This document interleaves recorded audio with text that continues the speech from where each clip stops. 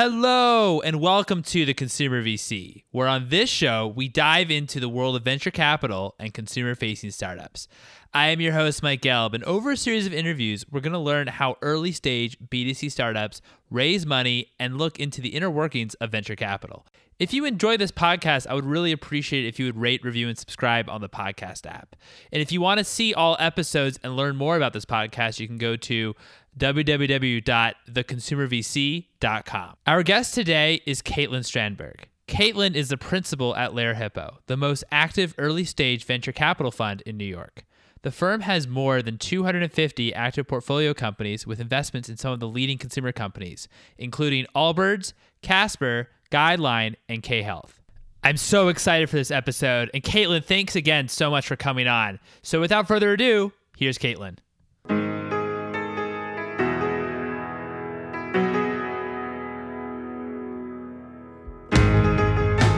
Caitlin, thank you so much for joining us. How are you today? I'm great. How are you? Very well, thank you. Very well. So what attracted you to the world of startups? I know you worked for Behance and LearnVest, and you were a early employee there, and then you made the jump to venture capital. Yeah. So, gosh, what attracted me to startups? So I think my journey started in about 2008, 2009, 2010. So I was actually a student in college, and I was working on an entrepreneurial project. I was kind of starting this like student-run internet radio station and internet television station, and we called it a digital magazine before we knew what the word blog was. And so I kind of got the taste for entrepreneurship by doing that as a student. And when I was graduating, I was really looking for that type of experience after, which is how I kind of landed at Behance. And I think the thing that attracted me the most was this idea that you can be, initiative is valued more than experience. And since I didn't have much experience coming out of undergrad, I really liked that with startups, I was able to do a wide range of things, move fairly quickly, learn by doing, and kind of move a little bit faster than you could in traditional roles at kind of, in management consulting or banking or something like that. And so it was really a cadence and breadth of experience that really resonated with me when I was like 20, 21 coming out of undergrad. So that was super, super exciting. That's what got me into startups. It was very interdisciplinary too. So you could, on any given day, you could be working with the creative team, you could be working with the development team on the technical side, you could be thinking about strategy, you could be thinking about customer experience. So for me, it was like this wide range of different things that I could kind of sink my teeth into. And it really kind of captivated my interest and my curiosity. That's kind of what got me into startups. Why did you choose to then jump from working in early stage startups to venture capital? By the time I made the move to venture, I had worked at two different startups. So I had worked at Behance right out of college. I was a very early employee. I think I was employee, 10, 11, or 12. And I stayed there just as they were announcing the Series A funding. So they had about 35 employees. And then I joined LearnVest. And LearnVest, I think I joined as employee number 35 and stayed through about 100 employees. So I'd kind of seen a pretty interesting life cycle of startups. So kind of from that very early finding product market fit phase all the way to kind of like the growth and scale phase. And so it was then when I kind of was thinking about the other side of entrepreneurship, which is the investing side. And I had worked at startups really trying to learn how to be a great founder. I worked for phenomenal founders. So I just kind of wanted to observe and see how they did things. And the next evolution of that was, if I really wanted to be a founder, maybe I should meet hundreds of founders on the venture capital side and get some experience there and figure out the product that I wanted to build, but also figure out the type of founder I want to be. And so my first couple of years in venture, I was just trying to meet as many founders as possible. I was trying to learn about as many industries as possible. I was trying to understand how financing for early stage companies worked. I really wanted to see what like good, better, and best looked like within companies. And I thought that maybe it would give me a little bit of like a cheat sheet for when I wanted to start my own company. Because at the time, my first couple of years of ventures, I had a very, very deep-seated kind of founder envy streak in me, and all while kind of like appreciating entrepreneurship. But then when I took a little time off and I went to graduate school, I actually found out that, I really enjoyed my time in venture, and I really liked all the different things I would do every day. And I actually started to like that a little bit more than this idea of being a founder and starting a company. So that's kind of like how I made that transition to venture. And venture is a very, very different role than working at a startup. So, and operating. So when you're working in venture, particularly if you're on the junior side or the younger side, you're really playing more of an advisor support role. You're very much playing the coach position versus the player on the field position. And for someone who's under 30, that can be actually like a pretty tricky trade-off you have to make, because when you're young, you can experience all sorts of different things and work at all sorts of different companies and really learn by doing. And when you decide to do venture, you basically kind of decide and sign up for kind of an advisory type of career. So when you kind of work in venture, while yes, you're seeing a wide range of businesses, and yes, you're meeting with incredible people working on really, really hard problems, you're really just helping, supporting, and connecting. You're kind of giving advice, but the entrepreneur day to day is kind of executing and really kind of rolling up their sleeves and doing the real work. And so you do have to make that trade-off, and I kind of made that trade-off a little bit later. But yeah, so that's kind of how I think about the two. Cool. So what's a day in the life as a venture capitalist? It's so much of it is kind of like thinking and context switching and like spending your day meeting with 8 different companies where literally they couldn't be more different, and it's back to back to back to back. It really stresses and kind of expands your mind in a way and activates your mind in a way that I think nothing else has really done for me. So since you were an operator, what were some of the learnings that you took from working at those 2 companies, and how have those experiences influenced you as an investor? Being an operator and then working in venture, I think it's given me a couple of different things. I think on the first point, it's a real appreciation for how difficult and hard a startup can be day to day. Like I saw firsthand the ups, the downs, the challenges, the pressures, the wins, the losses, managing team dynamics, like all of that, the nitty gritty of that. I think having experienced it, I really understand how difficult startups can be. Everyone says startups are hard and entrepreneurship is hard, but until you really do it, you really don't know and you really don't understand. So all of that has given me kind of the second piece, which is real empathy for founders. I think that founders are really doing some of the most important work. They're sacrificing a lot to bring their vision into the world. And so I have a high degree of empathy for the founder and an appreciation for that. I also think, some well-founded companies from the inside, or well-funded companies from the inside, I think I also now have I feel a high level of responsibility and a privilege for being a board member. So, at any of these companies before a board meeting, it's always a little bit of chaos where, executives are trying to pull together slides and we're trying to get a deck ready. And it's like a focus on the board meeting, the quarterly board meeting, for a good amount of time. And then, coming out of a board meeting, an entire business strategy can change. And so as a board member, now I really think very deeply about the advice and the perspective I give. And I really feel like I do have a responsibility and a privilege to really prepare and bring it, because anything that I kind of like say or do can carry a pretty heavy weight across an entire organization. So I kind of think about those 3 things as, appreciation for how difficult it is, deep empathy for the founder, and then just taking my job and taking my role as a board member incredibly seriously and responsibly. So what are some of the challenges when it comes to evaluating consumer startups, especially at your stage? Yeah, it's really difficult. And, I talk to some of my peers in venture about this quite a bit. And one thing that everyone always says is like, consumer is so hard. And I was trying to think about, why is it so hard? And I think it's a couple things. I think for investors, it means a couple things. It means you have a very limited amount of data to go on. You have very few customers that actually will buy and purchase your product. It's very difficult to market to different groups of people. So it's not like you have a small group of customers to kind of push product to. I think the other side is, there are fewer exits in the consumer space. So you have kind of like less M&A generally, and you have fewer consumer companies going public. So you don't have a ton of great examples of what like billion-dollar success looks like in the consumer space. You certainly do have some, but you don't have it nearly as obvious as kind of the enterprise side. So I think the core challenges are with consumer, it's really difficult to tell if customers will buy something. It's not like you can call a consumer and say, hey, would you buy this product? It's really tough to market to consumers because consumers experience the world in a number of different ways across a number of different channels. So instead of, marketing in a trade show like you can do in enterprise, you can't really do that on the consumer side. It's really tricky to get organic growth with consumers. So, a lot of people in the past a lot of companies in the past have marketed on Facebook and Instagram. Those days are kind of over. And so if you can't do that, finding the mechanisms to encourage word of mouth marketing and referral marketing can be really tricky.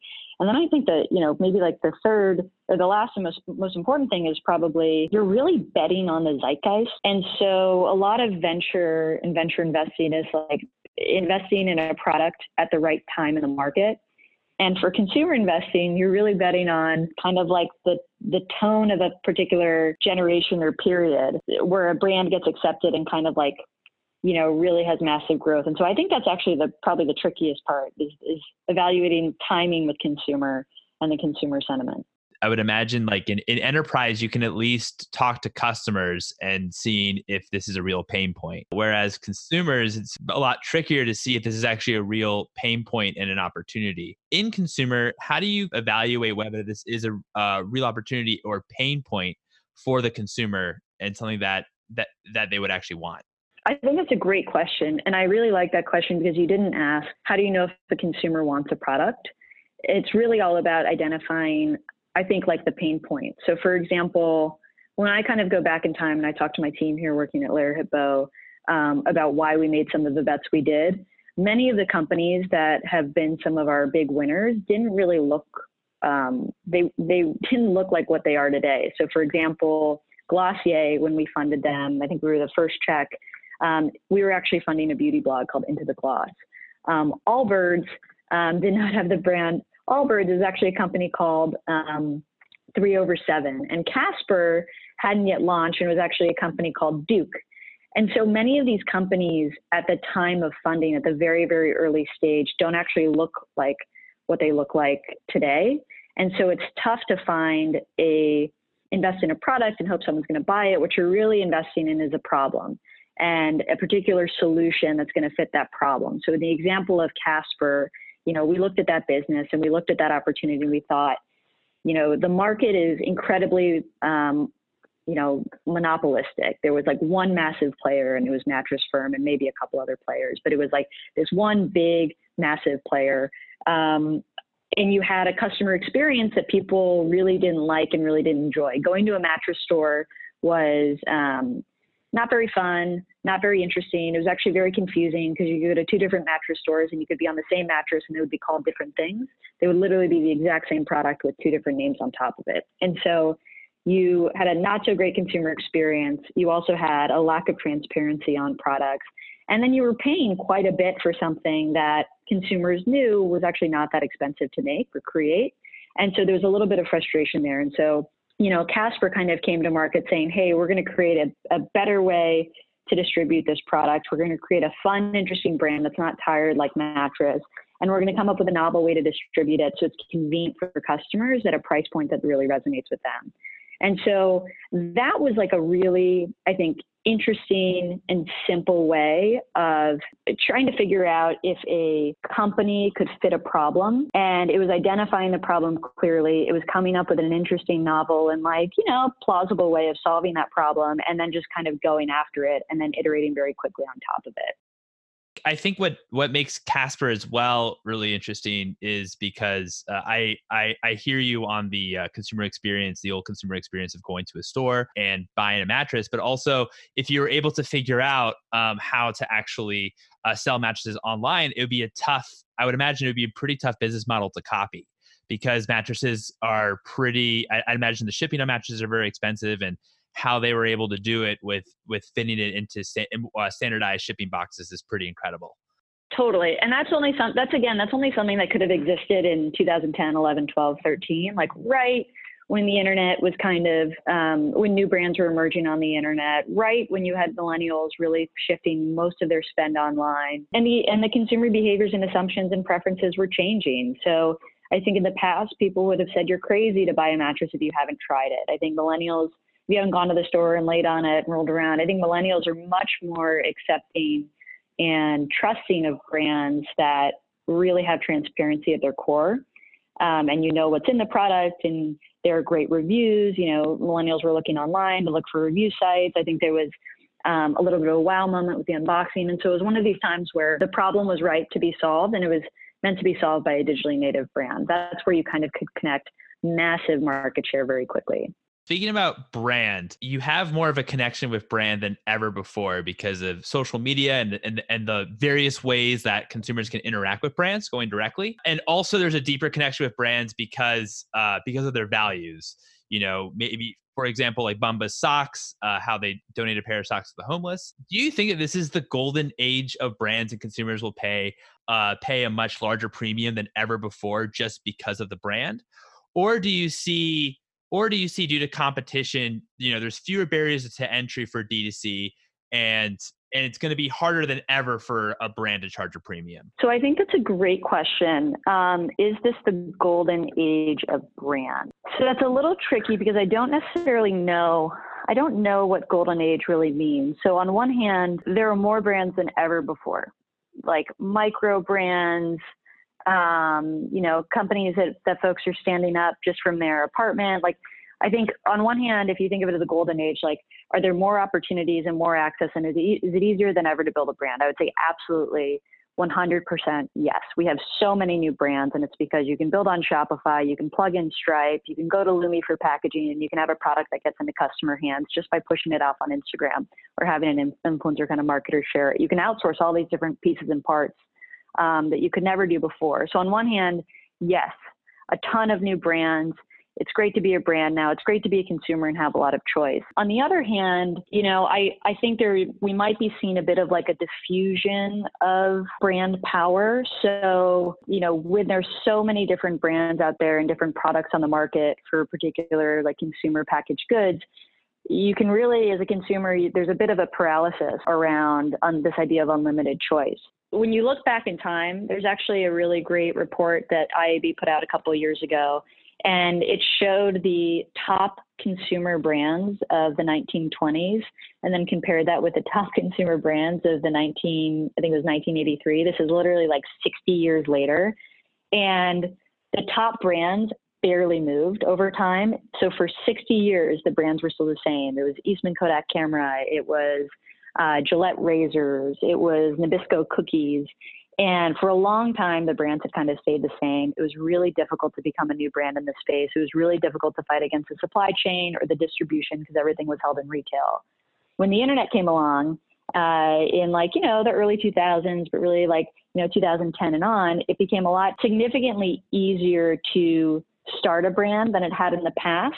But there was this special moment in time where brands could really market on social media. They could build a presence on Instagram and Facebook. They could advertise there. They could really be a brand that stood above the old brands of the past and really, kind of get noticed. And the number of our companies in the portfolio fell into that. So we have Warby Parker, we have Casper, we have Allbirds, we have Glossier. And these were brands that I think could not have been built 20 years ago, but could only have been built now. And, in any of those products, when we ask if there's space for a premium, if customers are willing to pay more for new brands, I think customers are willing to pay more. I don't think they're willing to pay a massive amount more. And what they pay for is a couple of different things. So on one hand, they're paying for, the connection to the brand. It means something to be a Glossier customer, and it means something to wear Allbirds in today's world. They're also paying for things like convenience to get something delivered to your door. They're paying for, what they perceive as like a higher quality product or, a middle to a little bit more higher quality product. So I think it's kind of those three things. I think most of the brands that we see that are mass market aren't pushing premium luxury prices. They're actually competitively priced with the products on the market or maybe a little bit less. But what you get is convenience. So just a very clear example of that is like Warby Parker. So Warby Parker, for example, when you become a Warby Parker customer, when you're considering being a Warby Parker customer, they would send you 5 pairs to try on, in-home try on. You can put it on, you can take pictures, you can, ask your significant other, ask friends what pair you want, and then you could actually send it back. So for me, that's like a huge convenience. And that's a huge thing that you would pay even a little bit more for as a new consumer. And that kind of like speaks to the brand. I was thinking of golden age of brand. The margins for brands are better than maybe ever before. That's a really interesting point because, the way that I think digitally native brands think about it is they pass the margin while getting rid of like the wholesaler and the distributor and the retailer. They're able to collect more margin and pass more margin on to the consumer by providing lower prices. But I don't think that works anymore. I think they were able to get rid of the retailer and all these different things because the internet and social media and kind of where consumers were accessing information was kind of like a wide open field. I think in the last 5 years or so, it's really started to narrow. It's gotten really, really expensive to market to consumers online. And so you're almost seeing like companies have to go back to the basics and come up with, omni-channel approaches. So you're having to see them do kind of like shop in shops or events and partnerships or have their own kind of owned and operated retail locations. You're seeing it kind of come full circle and having brands having to go offline to get that consumer, which actually takes a little bit away from the margin. I think this is some excellent points about the current landscape for D2C.